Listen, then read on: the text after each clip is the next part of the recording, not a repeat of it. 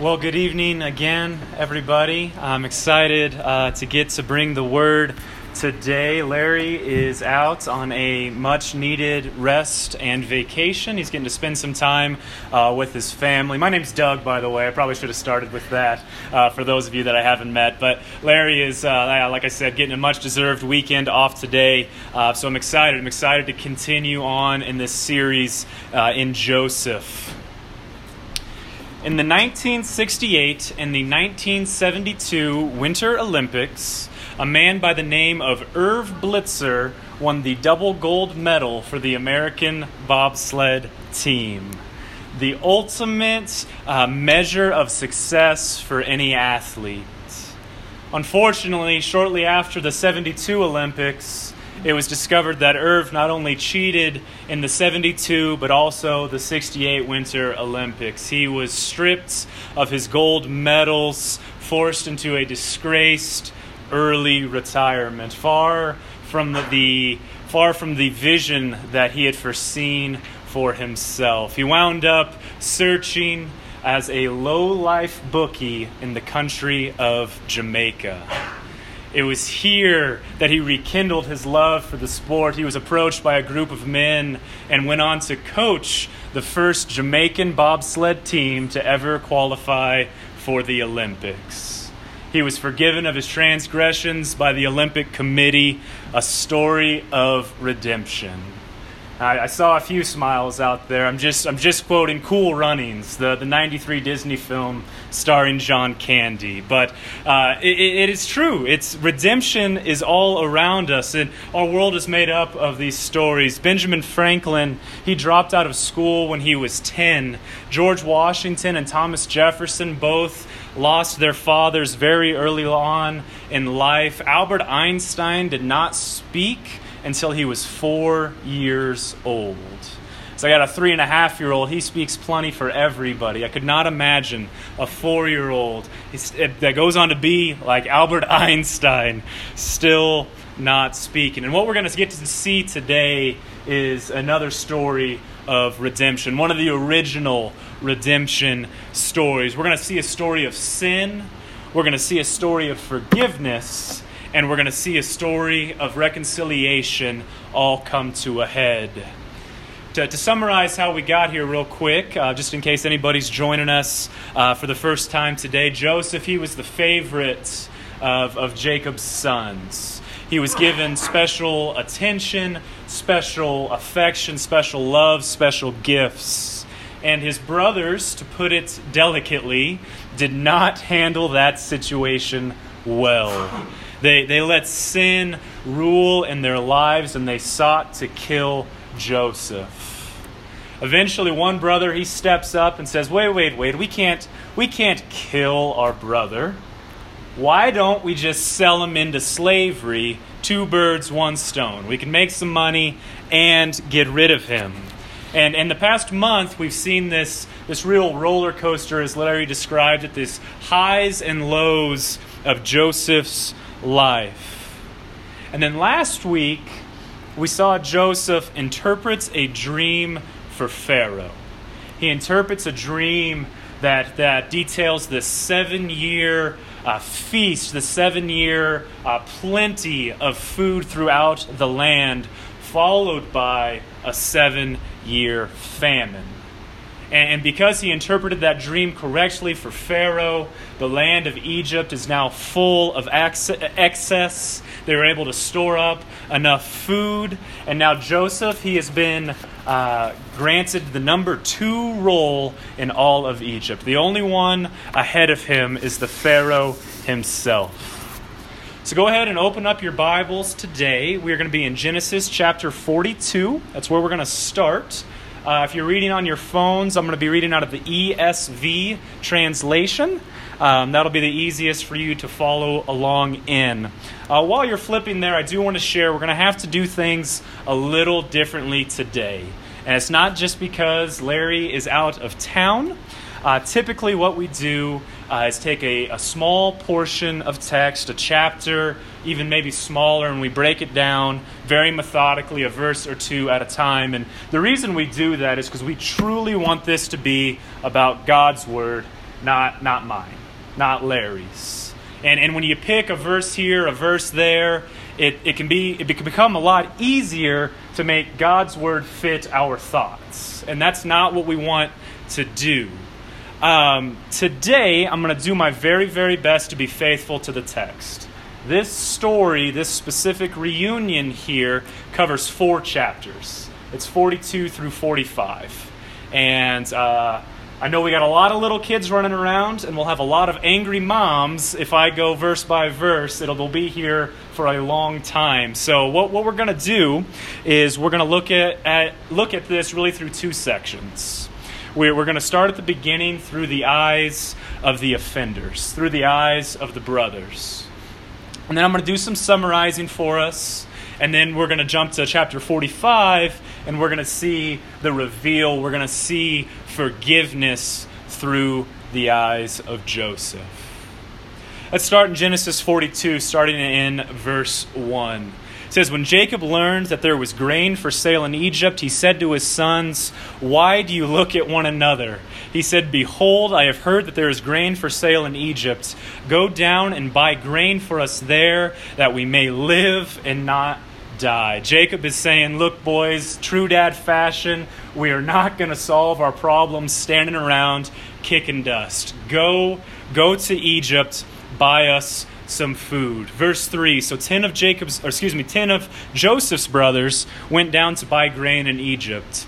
But Jacob did not send Benjamin, Joseph's brother, with the brothers, for he feared that harm might happen to him.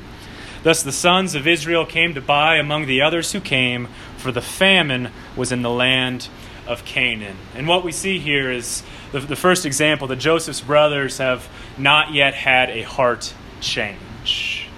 They have not had an attitude adjustment, so to speak. Benjamin, he is the youngest of the brothers.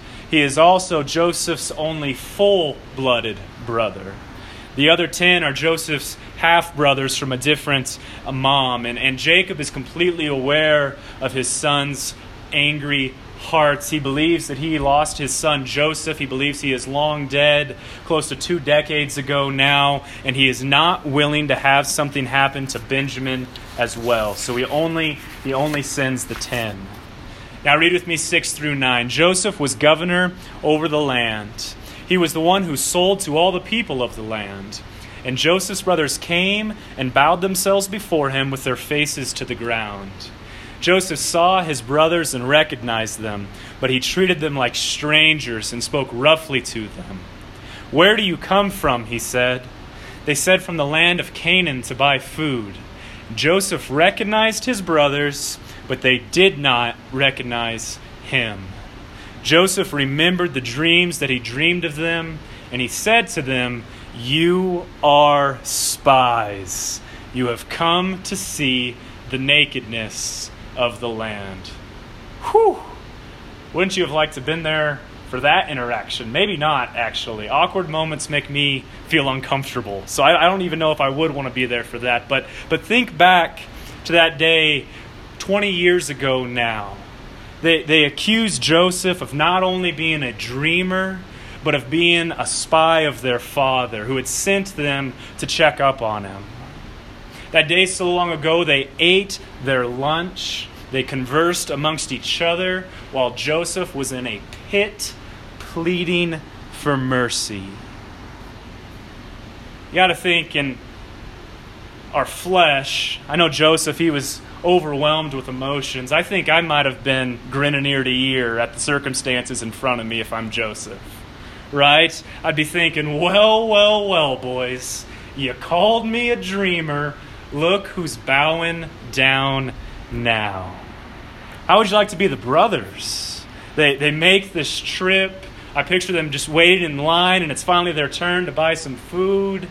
And suddenly, the number 2 man in all of Egypt is calling them spies. And so what we see next as this story progresses is Joseph, he decides to put his brothers into prison. He puts them into prison for 3 days. And what he's doing during that time is he's really pausing, he's reflecting, he's trying to figure out what's the best way to handle this situation. What's our game plan here? And what he decides on is he's going to keep one of his brothers in jail. He's going to keep one, and he's going to test the others. He's going to say, the rest of you may go home, but in order to prove your innocence, in order to prove that you are not spies, you have to bring your youngest brother back with you. And for the first time here, even just amongst each other, we see the beginnings of a confession of their sins. Jump down to verse 21. This is Joseph's brothers. They're speaking a language they do not realize Joseph can understand. They said to one another, "In truth, we are guilty concerning our brother, in that we saw the distress of his soul when he begged us and we did not listen. That is why this distress has come upon us." And Reuben answered them, "Did I not tell you not to sin against the boy? But you did not listen. So now there comes a reckoning for his blood." Here's my first major point of the day, guys. If you're going to write anything down, I recommend writing this down. We cannot wait for crisis to confess. We cannot wait for crisis to confess. And guys, confession is hard.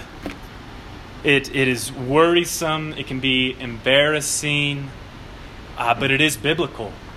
It is biblical. And you're going to hear us as a church here at Central, we're going to talk a lot about the power of confession amongst other believers. And in this story, we really see sin and crisis. They have a one-to-one correlation. Joseph's brothers sinned, it came back around, and it bit him in the butts. And now a lot of times that very well may be how it is.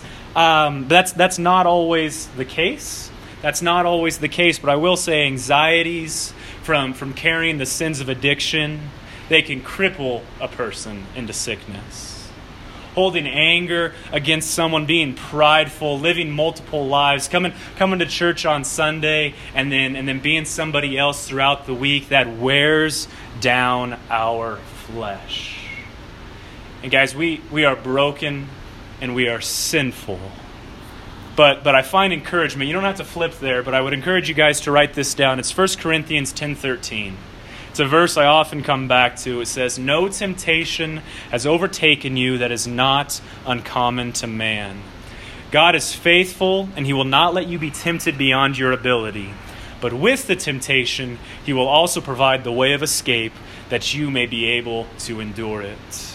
As through the sanctification process, that's a big fancy word. It really just means growing to be more like Jesus. Through that process, with the strength of the Holy Spirit, we no longer have to succumb to sin. Yes, it is in our nature, but we have the ability to say no. That being said, it is not meant to be something we tackle on our own. Nor is it going to be easy. Part of being a brother and sister in Christ, part of being a part of Central Bible Church is walking through our struggles with other believers. And there is power in speaking our sins into the light and releasing them to God. There is power in confessing our sins to God, the sins that he already knows we are dealing with. We cannot wait for crisis to confess. As the story progresses here, what we see unfold is the series of events that Joseph planned out. Joseph is testing his brothers through the next two chapters, chapters 43 and 44. And I'm going to summarize those rather quickly for us here. But really what we're seeing is Joseph's wanting to know, are these men the same godless, selfish, violent brothers, violent men that I knew? Are they the same people, or have they changed? And so he goes on and he sends the men home, minus one brother. They go on their way, but what they don't realize is Joseph has put the silver that they paid for the grain with back into their bags. He has snuck it back into their sacks. And imagine they get home and they think, oh my goodness, if this guy thought we were spies then, wait till he finds out we didn't pay for all this grain. So they go to their father Jacob and they explain to him this whole situation on why they're a man short, why they have all this silver still, what they have to do. And Jacob, he is very, very reluctant. He is not willing to send them back. He's not willing to send Benjamin with them. Now remember, this is a 7-year famine. And what we see through Scripture is that they had to go back. Presumably they ran out of food. They had to go back and buy more grain. So even though Jacob is very, very reluctant, the brother Judah, he steps up and says, I will be responsible for Benjamin. I will take care of him. If something happens to him, it is my fault. You can blame me. I am responsible for him. So what we see is Jacob reluctantly agrees to let all of his sons go. He sends with them double the money and hopes that there would be an understanding, that there was an oversight. He details gifts to bring of balm and honey and gum, myrrh, pistachio nuts, almonds, and he sends them on their way. And they have no idea what's in store for them. And as they come down into the town, Joseph sees them and he sees his brother Benjamin, and he is overwhelmed at the sight of his younger brother. It says he weeps loudly. So he runs to him and he says, guys, I understand. I understand that there must have been an oversight. I don't know how that silver got back into your bags, but I know you didn't steal it on purpose. He does not reveal himself yet, but he invites them into his home and he throws them a feast. He throws them a feast. They share his house. When they're ready to return home, he loads them up with all the grain that they can carry, sends them on their way, but he's not done testing them yet. He puts a silver cup just in the bag of Benjamin. Just in the bag of Benjamin. And as the men leave the city, he lets them go for a little while, and then he sends his people after them. His people track them down and say, how could you have done such wickedness? How could you have stolen from the man who just invited you into your home? And of course, the brothers, they have no idea what's going on. They didn't think that they stole anything. They're like, how could this be happening again? We have no intentions of stealing from this man, and they're pleading their innocence, and they line them up one at a time, oldest to youngest, and they check their bags. And as they go from oldest to youngest, you think probably the air starts real tense, and then you start feeling a little better as each bag comes up empty. And then they get to Benjamin's bag, and they find the silver cup in it. So that's what we see through 43 and the first half of chapter 44. So we're getting ready to pick it back up into Scripture now, but I kind of want to set the stage here for where we're at. They have been brought back into Egypt. They are in front of Joseph. They are trying to figure out how we can prove our innocence. They are at his feet saying, what are you going to do to us? And this is Joseph's response. This is chapter 44, verse 17. He said, far be it from me that I should do so, meaning punish all of them. Only the man in whose hand the cup was found shall be my servant. But as for you, go up in peace to your father. Jump down to verse 30. This is the brother Judah's response. Now therefore, as soon as I come to your servant my father, and the boy is not with us, then as his life is bound up in the boy's life, as soon as he sees that the boy is not with us, he will die. And your servants will bring down the gray hairs of your servant our father with sorrow to Sheol. For your servant became a pledge of safety for the boy to my father, saying, if I do not bring him back to you, then I shall bear the blame before my father all my life. Now therefore, please let your servant remain instead of the boy as a servant to my Lord, and let the boy go back with his brothers. For how can I go to my father if the boy is not with me? I fear to see the evil that would find my father. Joseph says, I'm not going to punish all of you. I'm just going to keep the youngest. I'm just going to keep Benjamin. And we see Judah now he has that heart change. Now he has that shift in his life. And he steps up to the plate, and he is willing to sacrifice himself instead. Understand, he has gone from selling his brother into slavery to now willing to say, I will become your slave. Let my brother be free. And through this conversation, through this dialogue, through this overwhelming of emotion, we finally get to see Joseph reveal himself in the next chapter down. Chapter 45, verse 1. It says, Then Joseph could not control himself before all those who stood by him. He cried, Make everyone go out from me. So no one stayed with him when Joseph made himself known to his brothers. He wept aloud so that the Egyptians heard it, and the household of Pharaoh heard it. Joseph said to his brothers, I am Joseph. Is my father still alive? But his brothers could not answer him, for they were dismayed at his presence.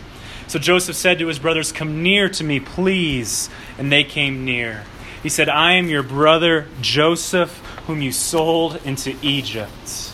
Verse 5, Do not be distressed or angry with yourselves because you sold me here, for God sent me before you to preserve life. Joseph is so moved that he's finally willing to say, It is me, your brother, that you have been dealing with all this time. But verse 5 is the verse that jumps off the page to me. Do not be distressed or angry with yourselves, because God sent me before you. He is releasing them from their sin against him. He's saying he is okay. He is forgiving them because God used the terrible situation that he went through for such good. He forgives because of God's rich love and mercy. My second main thought for the day, we must forgive because we are forgiven. The Bible tells us to forgive and let go of things of our past because our past has been let go of. And guys, I'm sure there are people here, there are people that I was able to share with this morning, there are people that might be listening online that are hurting, that have been hurt. It is real, and I'm not trying to downplay the easiness of forgiveness. As I get, it is hard. It is not something that is going to happen overnight. It is not something that can happen in a blink of an eye. It is not something that can happen in our own strength. So I want to stop for a quick moment here, and I want to encompass just three quick points on forgiveness and what that can practically look like for us. Number one, forgiveness is returning to God the right to take care of justice. We can no longer hold onto the punishment we think that the person deserves. From the world's perspective, Joseph would have had every right to treat his brothers terribly. He could have slandered them. He could have thrown them into prison. He very well could have sentenced them to death. That is not the biblical answer that we see. We must trust in him to handle the situation. Number two, forgiveness is not based on the offender's heart, but ours. As people will continue to hurt us sometimes. And it's easy to stay stuck. It is easy to stay angry. And a lot of times, truthfully, we might not ever get the reconciliation moment that Joseph and his brothers had. You know, Joseph's brothers realized they were in the wrong. They changed and said Joseph was able to forgive them. Sometimes in our life, the people that hurt us don't change. We can pray that they will. We obviously do. But the reality of the situation is we might not get that reconciliation moment, but that doesn't change the matter because forgiveness is about our hearts, not theirs.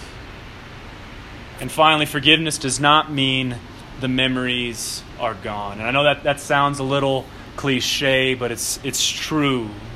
It is normal for memories of past offenses to pop up, to be triggered in the future. And when those thoughts occur, I truly believe it's what we do with them that counts. Can we find ourselves, instead of focusing on that past offense and staying angry, can we learn to say, thank you, God, for this reminder of how important forgiveness is? Because, guys, forgiveness is the foundation of our faith. As we read the story, not just today, but the entire story of Joseph and his life and his brothers' lives, it is really easy to say, man, those brothers, they are awful, awful dudes. And they are. They're jerks. They're not good people. But the unfortunate reality of the situation is our sin offends God just the same way Joseph's brothers' sin did.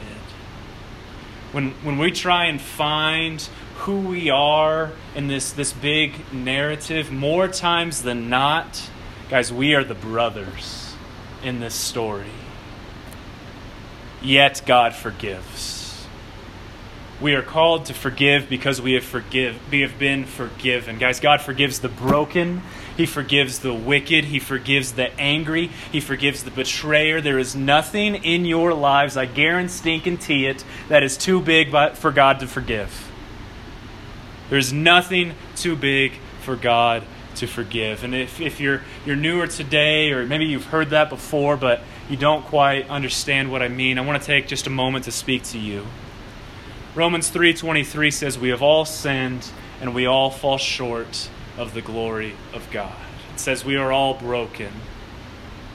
And our sins, they ultimately led Jesus to die on a cross. He did so for us. He paid the price for us because He loves us, and we cannot earn our own salvation. It is not about coming here on Sunday evenings. It's not about serving. It's not about giving. It's not about dotting I's and crossing T's and stacking good deed on top of good deed on top of good deed, because I promise you it will never be enough to measure up to our good and perfect Father. It won't be. But it doesn't have to be, because of Jesus' atoning work on the cross. Is when a person believes in Jesus' perfect life, His death, His resurrection, they acknowledge that they are broken and they need Him, they are given that gift, that free gift of eternal salvation with our Father. And if this is something that anyone in this room hasn't done today, if you don't know for certain that you have said that prayer, that you have made that commitment, that you have said that understanding, I really, really hope today could be the day. That would make my week for sure. If you're still uncertain, guys, please come talk to me. Talk to Quinn. We would love to pray with you. We would love to go over anything that might still be confusing or holding you back. But ultimately, that's not something that I can pray over you. That is something that you have to choose for yourself. For those of you in the room who I know is probably the majority who have taken that step of faith, I, in closing, wanted to leave you with this. It's a final thought that I read earlier this week. It says, we must never take lightly the salvation we have. Although it is free, it is costly, for it cost God the ultimate. We must therefore always be grateful for what He has done. We must love Him in return and emulate His giving and forgiving character. As we must forgive because we have been forgiven. Amen? Let's pray.